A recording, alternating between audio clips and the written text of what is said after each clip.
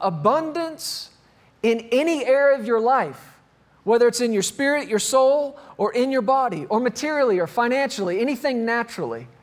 It's just like any other gift of God's grace. It has to be received by faith. Everything God is and all that God does through Jesus, it's grace. That's how you recognize grace. Grace itself is a gift. That's what the word literally means. And every gift that God gives us through Jesus is recognized as grace. Salvation is the simplest example of that. That is a gift of God's grace, which means you didn't work for it, you didn't earn it. God gave it to you. But it still had to be received how? By faith. God has given this gift of His grace to all men all over the world. So why isn't everybody walking in it? Because it takes faith to receive it. And everything God gives by grace has to be laid hold of and received by faith. The gift of His Holy Spirit, that's a gift of grace. You didn't work for it. You didn't earn it. You didn't fill out any paperwork. You didn't check any boxes. The Holy Ghost was a gift to you. And it's a gift of grace. But there's many people, even Christian people, church-going people, not walking every day of their lives in the power of the Holy Ghost. Haven't received the infilling and the baptism of the Holy Spirit with the evidence and manifestation of speaking in other tongues and having that power come on them to witness and the power to live life and the power to be directed. The Bible says as many as are led by the Spirit of God, they're the sons of God. Many believers are not walking in that because that gift has to be laid hold of and received how? By faith. By faith. And many people are just waiting for something to fall on them. Well, if God wants to save me, He'll save me. That's not how it works.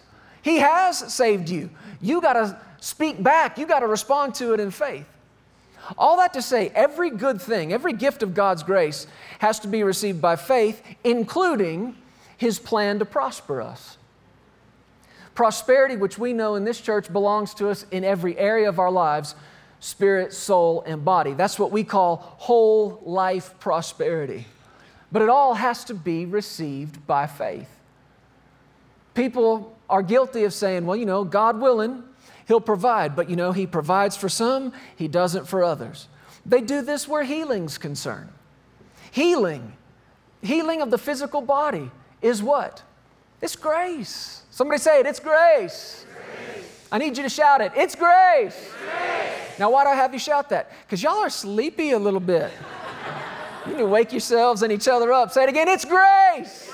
It's grace, the healing power of God that's available to us through and by the stripes of Jesus that He took on His back. It's grace that has to be received by faith. By faith.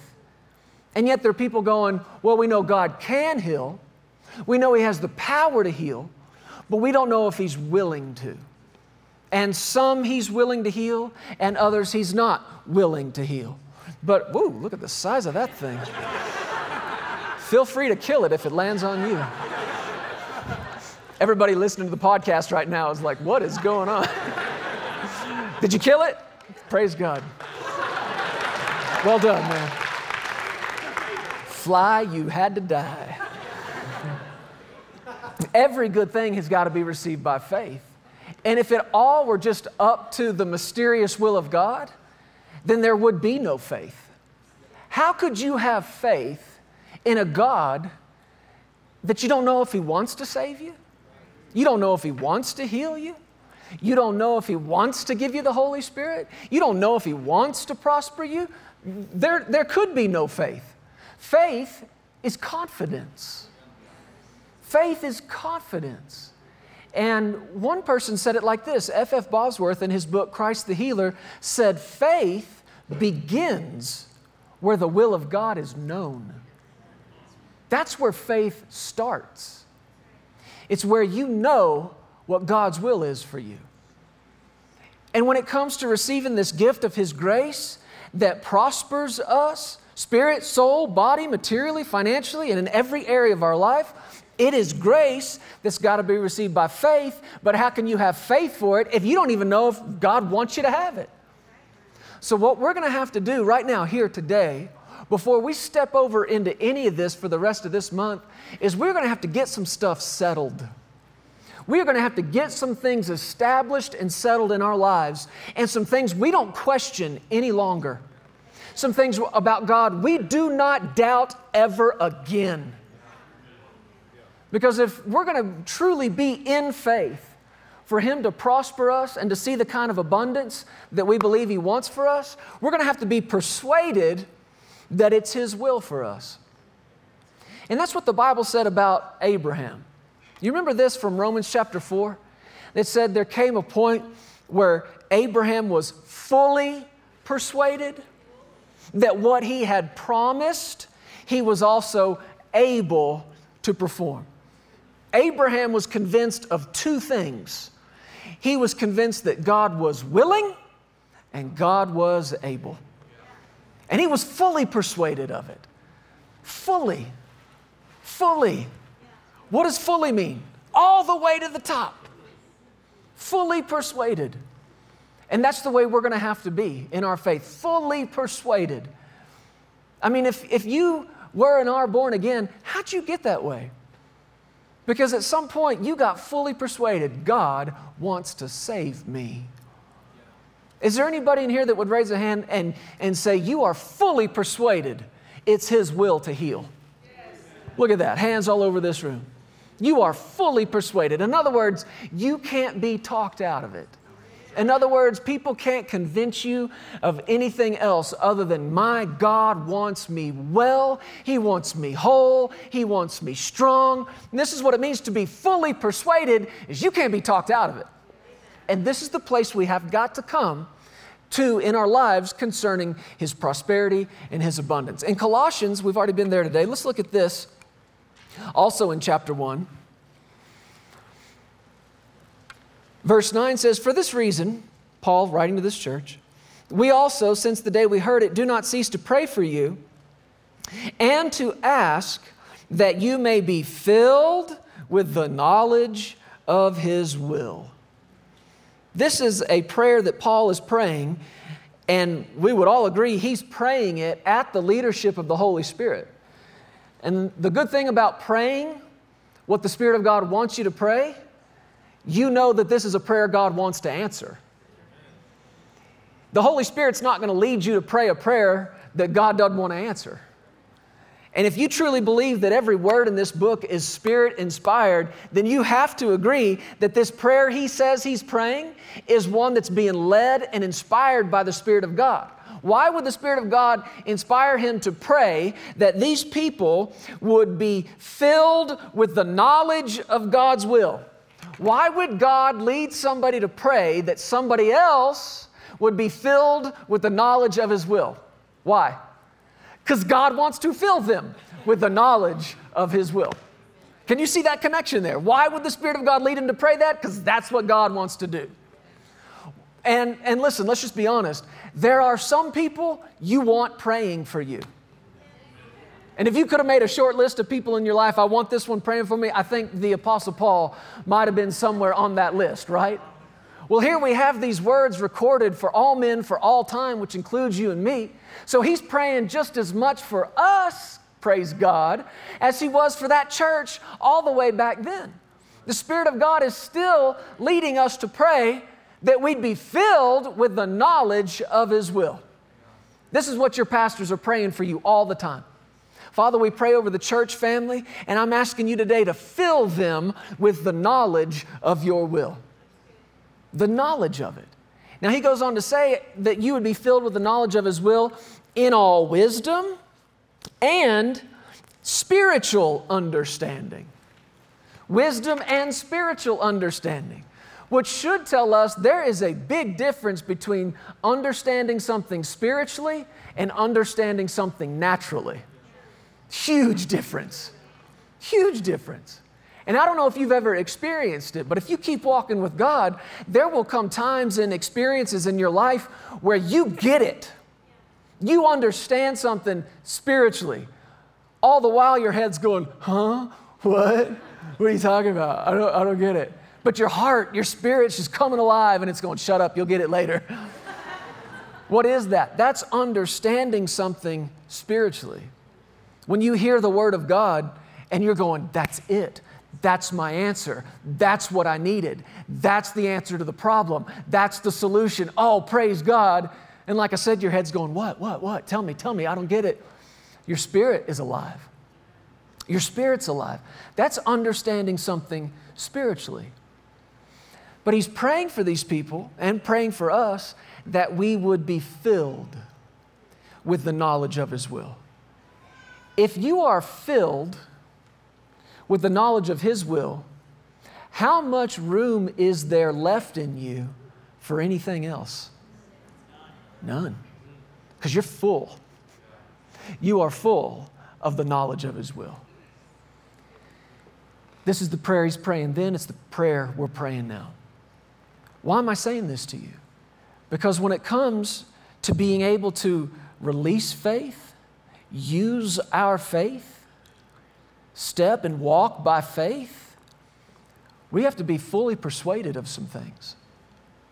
Because if you're not fully persuaded, or if you're not filled with the knowledge of His will, that means there's still some room in you for some doubt. There's still some room in you for some unbelief. There's still some room in your life that you can still be talked out of something. And this is where many people are failing to receive from God. They hear something preached, they hear the Word, and they think, man, that's good. Praise God, I believe that. And then it's met with some confrontation. It's met with some disagreement. Either through, unbelieving family or unbelieving friends or people who don't quite think that way. Or it's met with an opposing set of circumstances that are there just for one reason, to try to talk you out of what you said you believe. But there comes a point. It doesn't happen in one day. It doesn't happen overnight. You go back to what we talked about for the last several weeks. It happens as you walk in Him. That you become so fully persuaded that nobody can talk you out of it. No unbelieving family member, friend, coworker, no symptom, no set of circumstances, nothing can talk you out of what you believe about your God and what His will is for your life. Now, you've already come to that place in salvation, haven't you? In other words, I dare say that nobody could come up to any one of you in this room who are born again and talk you out of that. Nobody could talk you out of that. Nobody could talk enough to convince you that God may or may not love you, may or may not want you saved. You may not be one of the ones He's willing to save. See, you're fully persuaded. You hear that and you think, sorry, man, you came too late for me. I'm saved and I love being saved, and I'm saved today and I'll be saved tomorrow, and I'll be saved for all of eternity, and I'm going to stand in front of Jesus on one day in eternity, and He's going to say, I love you, and I'm going to say, I love you too, Jesus. And He's going to say, you're saved, get on in here. And oh, you can't talk me out of it. You can't talk me out of it. I said, you can't talk me out of it. What about your healing? Do you realize that symptoms of sickness in your life are just there trying to talk? And baby, do they talk. They talk loud, don't they? They're trying to talk you out of what you believe. Now, you can say, I believe God is good and I believe God heals, and I know these scriptures on healing, and by His stripes I'm healed and I'm redeemed from the curse and all that. But when symptoms of sickness and disease show up and you start thinking, well, I don't know. Maybe it's not His will. Maybe He doesn't want everybody healed. Then what you know is you're not yet full. There's still some room to be filled with the knowledge of His will. Is it okay that I pray that over you? That you would be so fully persuaded that there's not room in you left for anything else. No more room for doubt. no more room for unbelief, no more room for questioning His goodness or His love. You are fully persuaded of His will for your life, the knowledge of His will. So the question is, where do we get it? If we want to be fully persuaded, and if we can know His will, great. How? Where do I go to get that information? How do I get full of the knowledge of the will of God for my life? Well, you got to start with this very simple question and answer it. Does God want you to know His will? You're nodding your head yes, but do you realize how different that makes you from much of the rest of the body of Christ all over the world? There are many people in church this morning that would fight you on that and that would tell you that the will of God is too mysterious, it's too unknowable for us mere mortals to ever know or have or walk in. There are many people that believe that. And if you believe that, then you cannot have faith. You can have strong desire, you can have some wishful thinking, but unless and until you know the will of God, you will never confidently say anything about Him. And there are people in church this morning who believe that about God's will. Too mysterious, too unknowable, His ways are too high, His thoughts are too high, so why even try? And yes, He did say that. My ways are higher than your ways. Yes, He did say my thoughts are higher than your thoughts. But if you go back and look at that, you'll find out He didn't say that as a way or a means of setting a limitation. He said it as an invitation. He said it as an invitation to come on up. My ways are higher, so why don't you come up to them? My thoughts are higher, so start thinking these. It's not a limitation on us, it's an invitation to us to come up to His ways of thinking, His ways of speaking, His ways of living. So, if we're going to be filled with the knowledge of His will, where do we go to get it? Let me tell you where you don't go. Can we start with that? Where you don't go is the traditions of men. And yet, this is where many people are determining the will of God from. Tradition. But Jesus warned people about tradition, did He not? Yeah. He told these Pharisees, don't you love His boldness? He looked at the most religious people of that day, the so-called know-it-alls. Anybody know a know-it-all? You don't have to raise your hand, especially if they're like sitting by you or something. But we've all experienced know-it-alls. Can I tell you the only thing worse than a know-it-all? A spiritual know-it-all. They're the worst, man. They are the worst. I've met a few of them online. But they are no fun at all. And Jesus took a real bold approach with the spiritual know-it-alls of the day. And He told them, He said, you have made the Word of God of no effect. And you did it through your tradition. In other words, they had taken tradition, which is just simply something that's handed from one person to another, from one generation to the next. And they took those traditions and they elevated those traditions so high that they quit paying attention to what God actually said about it. And Jesus said, you guys, you spiritual know-it-alls, y'all have taken, I think He said y'all have taken all the power out of the Word of God. You have made it of no effect. Just through your tradition. And there are traditions of men concerning the will of God.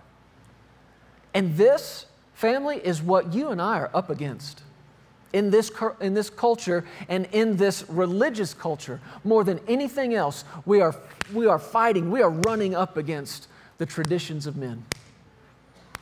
There are people that believe things about God that they got from mama, her mama, daddy's daddy, traditions that they have accepted as truth. And they have made decisions concerning God, His character, and His will, not based on anything but those traditions. You can't go to the tradition. I said you can't go to the tradition to find out what His will is. Mark 7:13, that same account, Jesus said, "You've made the word of God of no effect through your tradition, which you've handed down, and many such things you do." He was talking to them about their giving. He was just using one example, but he was saying, you are doing this in so many different places in people's lives. You have replaced the word with tradition. Let me tell you where else you can't go to find the will of God. Somebody's experience or the lack thereof. And yet this is where people are drawing the determination of what God's will is for them and for everybody else. They use somebody's experience or somebody's lack of experience. In much the same way people are basically just looking around and you say, well, what's the will of God? And they just point to anything going on and say, well, it's happening, it must be God's will. In other words, they say that there's nothing that happens in this world, on this planet, that's not God's will. And you're sitting there going, well, yeah, right?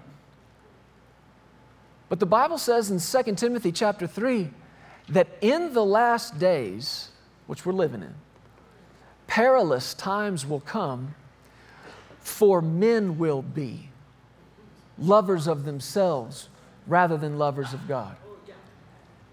Can I tell you what it didn't say? That in the last days, perilous times will come because God willed it? Perilous times are coming and we're living in them, but that's the result of the choices of the people on the planet. All that to say that not everything that's happening is the apparent and obvious will of God. People are using experience or lack of experience to determine what the will of God is. And someone would say, well, I know somebody that was sick and believed God for their healing and they died. Well, somebody else would say, well, I know somebody who was sick and believed God for their healing and they walked out of that hospital room well and whole and they're alive today.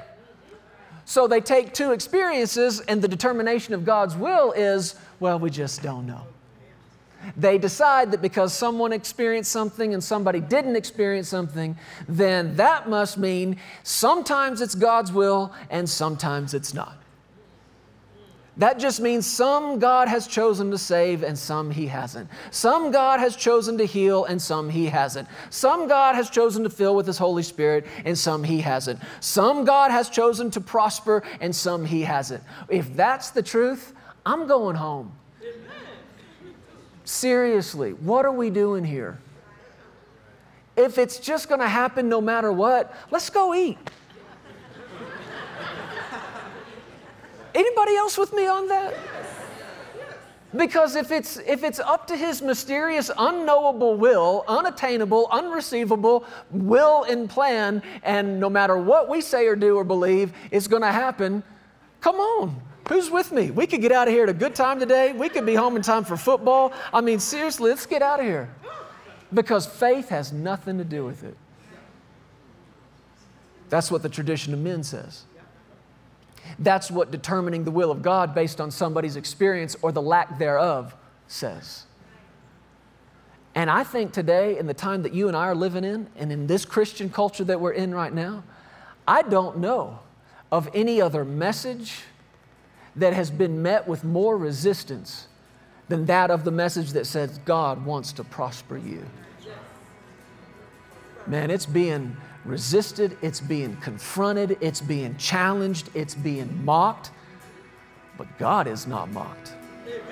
Whatever a man sows, that he will also reap.